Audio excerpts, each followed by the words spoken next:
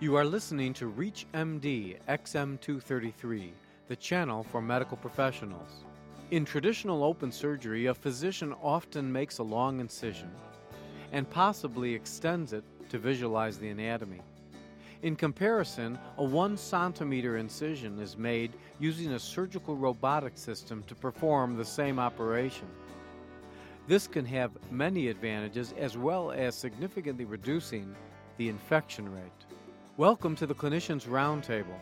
I am your host, Dr. Mark Nolan Hill, Professor of Surgery at the Chicago Medical School, and with me today is Ryan Rhodes, Senior Director of Intuitive Surgical, a surgical robotic company in Sunnyvale, California.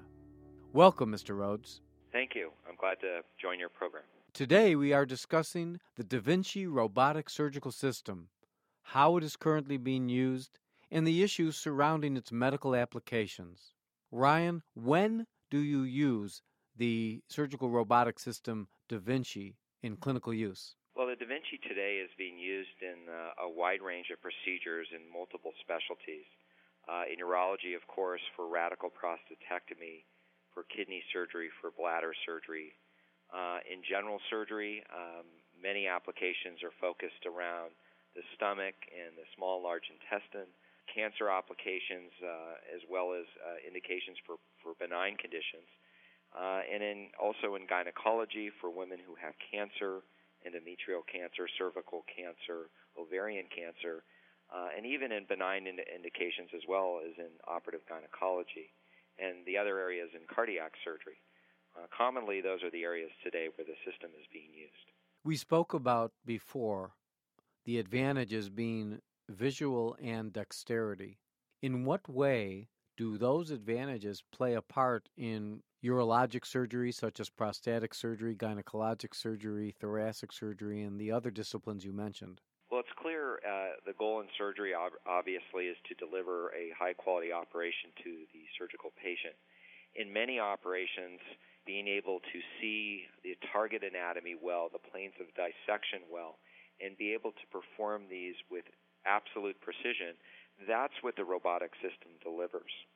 Also in complex surgery where the anatomy must be reconstructed, brought back together in a proper anatomical state, the robot allows surgeons to suture and do complex maneuvers related to reconstruction. Will I be using the Da Vinci system for laparoscopic cholecystectomies? Well, today you could, and it is used in certain centers for those types of procedures, though that would be a very simple operation for the robot.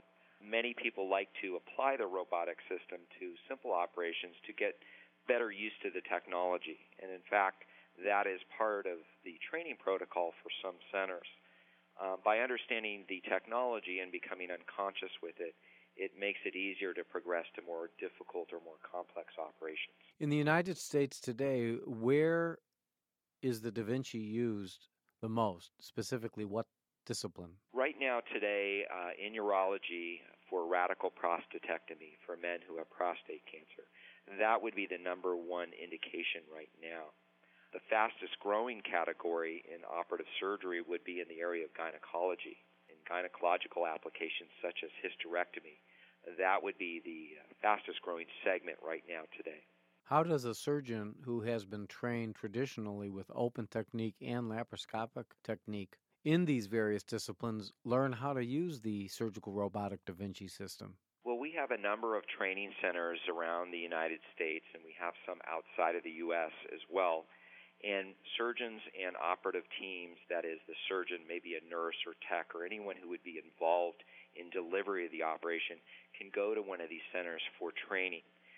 They are trained on use of the Da Vinci system, and through surgeon-led programs, they get acclimated with the approach to the anatomy and some of the basic maneuvers that are directed in those types of procedures. Are there any guidelines set up now by hospitals or the American College of Surgeons or organizations like those that talk about credentialing on who can do this and when you can do it, and do you need proctors? That's an interesting question. It seems today that no one can necessarily agree on the exact standard that would be mandated for every institution.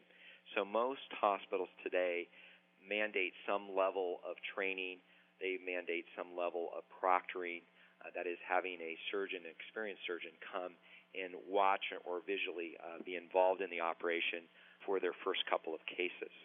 I think some of the governing bodies like the American College of Surgeons or the American Urology Association, etc., are looking for developing guidelines in general for different types of surgeries, even outside of the realm of robotics.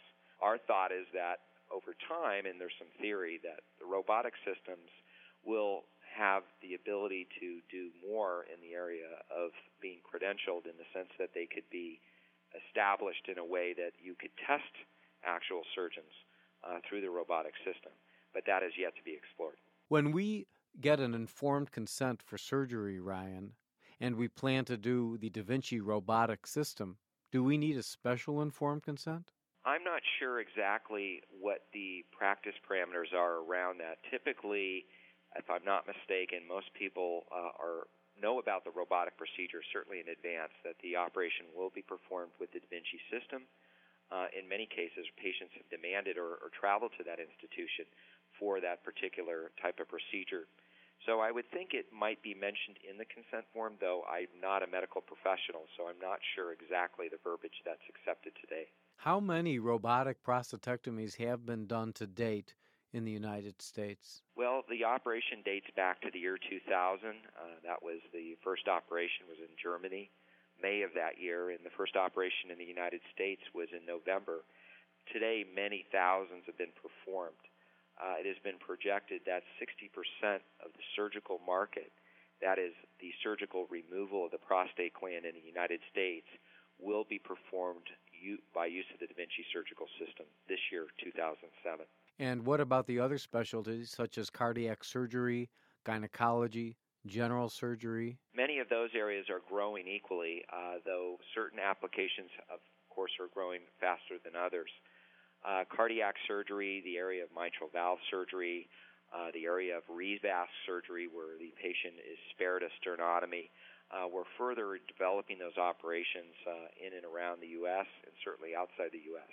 From a surgeon's perspective, what are the things that a surgeon likes best about the surgical robotic Da Vinci system? Well, I'm sure they would probably all agree that they like to be in a comfortable seated position, in an ergonomically correct position while they operate. As noted, the operative console allows the surgeon to sit down, and as mentioned, their hands and eyes are in direct alignment. Their back is straight, and a lot of their weight is rested on their elbows.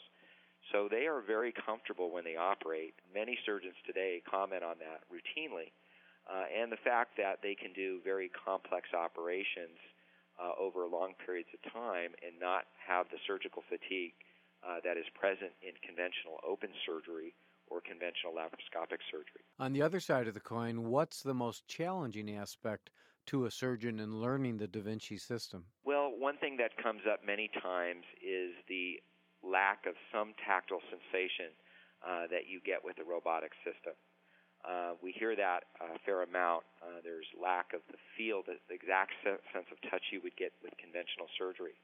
However, most surgeons who use the system routinely will tell you that the vision system, the fact that you can see in high-powered 3D, allows you to directly overcompensate for that. And in fact, that you still get sensory perception during the procedure. But that would be probably initially the one thing that challenges surgeons, but they quickly get over it and get very accustomed to use of that. Now, the traditional surgical principle has always been see one, do one, teach one. Is this similar in the Da Vinci surgical robotic process, where one surgeon who becomes facile at this technique then actually teaches his colleague, and that's how the training process continues? Yes, pretty much today it works that way. There today are a number of other ways that surgeons can additionally enhance their training. The robotic system, again, can be used in a dry skills environment, and people use that hands-on a lot. The other is watching live robotic surgery. One of the nice benefits of robotic surgery is when you watch it, the operative field is very controlled. the tremors filtered. So it's an easy operation to watch for surgeons wanting to learn the procedure. But to your point, yes, that's typically what they do today. One difference, though, would be that many centers today, at least in the academic realm, are beginning to invest with the robotic technology and make sure that they're training the surgeons of tomorrow, that is the residents and maybe the fellows that are at that institution. When we started doing laparoscopic surgery, the learning curve was rather steep, and it took us a while before all surgeons became comfortable. What about the learning curve with the surgical robotic Da Vinci system? The learning curve for most operations tends to be shorter. However, it really depends on the individual surgeon. Knowing the anatomy as you would in any operation is vitally important. Knowing that anatomy well, and then, of course, using the system to allow you to increase precision and control would help ideally shorten those complex operations. Really, it is surgeon dependent, but we do hear very routinely that surgeons like the ability to perform complex surgery but are not willing with conventional surgery to go through a long learning curve. Da Vinci does and has been documented to shorten the learning curve in a number of operations. In many operations done laparoscopically for general surgery, we use our assistant, whether it be another surgeon, a surgical resident, or a surgical assistant or the nurse, to hold laparoscopic equipment and to retract. If the surgeon is using the Da Vinci system and he needs an assistant, how is that done? Well, the system itself has the ability to control first the camera system, so nobody needs to hold the camera during the operation. Surgeon has control of that with the robot. So that takes one key element off the table, so to speak. The other is that the surgeon has control up to 3 operative arms. Very different than conventional surgery where you basically have your left and right arm.